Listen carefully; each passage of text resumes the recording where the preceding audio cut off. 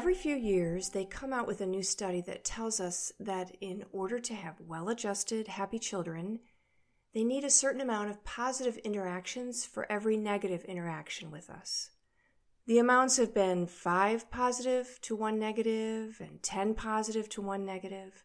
And I'm thinking, do we really need a study to tell us that children are happier when we're not always correcting or criticizing them? Would you rather work for a boss who criticized you all the time or one who encouraged you in positive directions?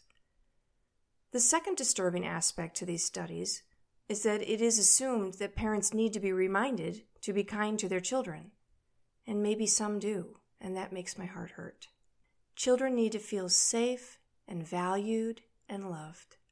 And if you have to count the number of positive interactions you have with your children, then I can guarantee you they are too few. Parenting is hard, but let's not forget the feeling we had when we first held them and looked into their eyes. Remind yourself of that feeling often.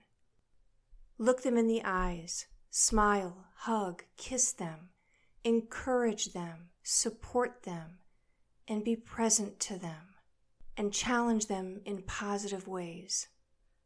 Your children are a gift. Let them know often how much you love them. Take care.